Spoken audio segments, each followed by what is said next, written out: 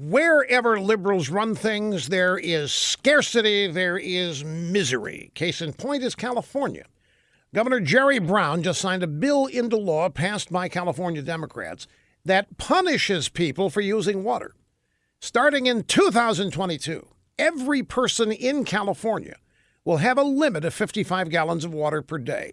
Violators will face fines of $1,000 every day in normal seasons and $10,000 a day during droughts. So if a Californian takes an 8-minute shower and then decides to do a single load of laundry the same day, they're going to be breaking the law. They'll owe the Democrats at least $1,000 in fines.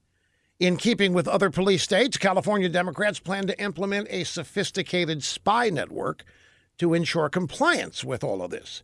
Utility companies and private companies that sell water will have to report on their customers. The use of satellite imagery and home visits from the water police are included in the new law. This is not a joke. It's not a hoax. This is progressivism. The loss of personal freedom is real with leftists, and it is always what you get when Democrat power is unchecked. And they call this forward thinking.